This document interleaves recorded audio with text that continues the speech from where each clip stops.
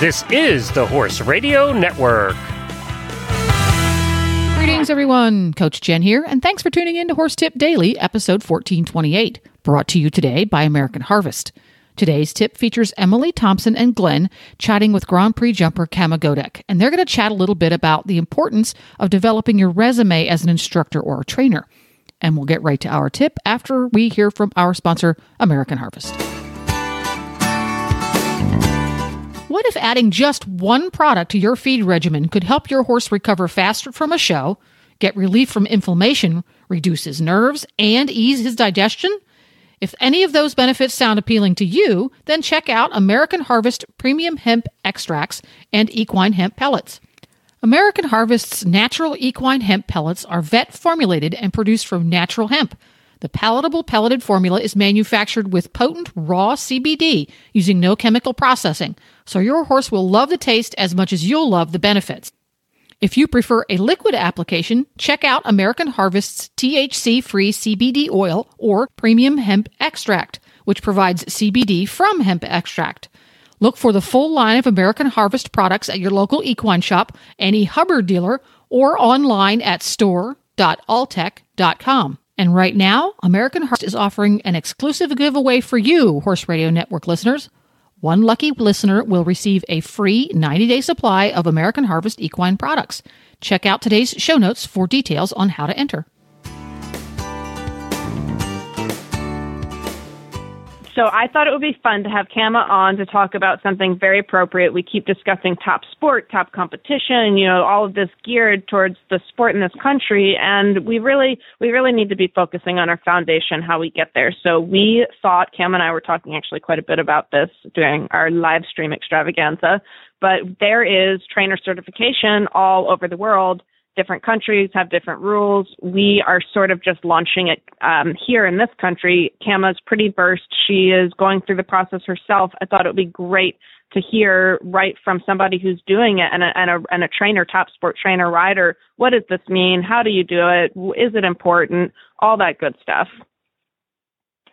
Right. It is, for me, in my opinion, it's absolutely important. I've talked to other professionals, and I actually get a mixed viewpoint. Some of the professionals think it's not important, and they even said, Kama, why are you doing this? Other Grand Prix riders said to me, Kama, why are you doing this? You have enough credentials in the ring.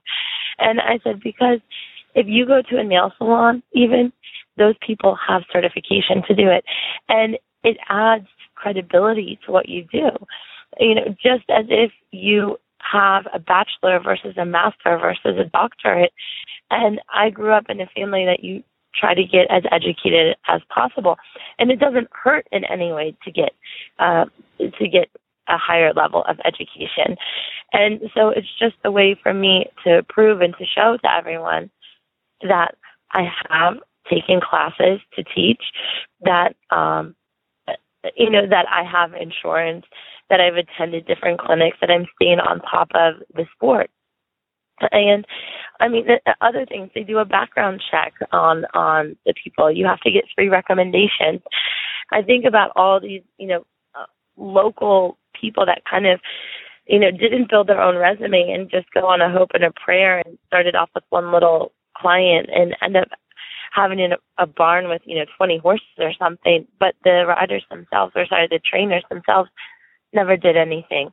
So how can you push someone, to a higher level than you've ever participated in yourself?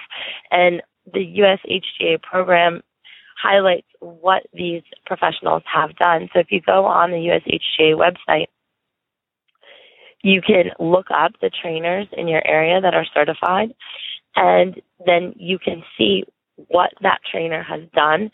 It gives the last years or last couple years overview, whether they were training someone, what level they were competing at, whether it was a double A show in the hunters, the jumpers, equitation, or whether they were competing on horses themselves.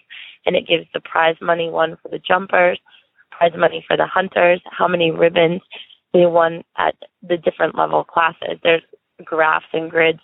And I think the only people that don't want this kind of openness and clarity are people that haven't built their own resumes. if you have riders, even if you haven't competed, if you've trained riders to a certain level, that will be reflected in your profile on the USHTA website. I agree, right. 100%. It should be mandatory. Now, how do people sort of investigate that? If I'm a trainer, I want to start getting my sort of training and results and all of this catalog. What do we do? Go to the USHTA website, or how do you sign up? Right. So if you go to the USHTA website, you can click on the trainer certification program.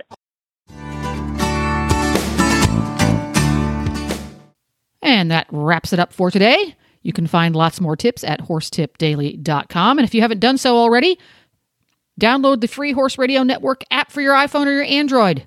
Just go to your app store and search Horse Radio Network. The app is free, and you can subscribe to as many or as few shows as you want on the Horse Radio Network, like this one. This is Coach Jen, and I will be back again soon with another tip. Until then, go ride your horse. The Horse Radio Network and the Horse Radio Network hosts are not responsible for statements made by guests on the Horse Tip Daily. Please use your own judgment when listening to the tips on this show.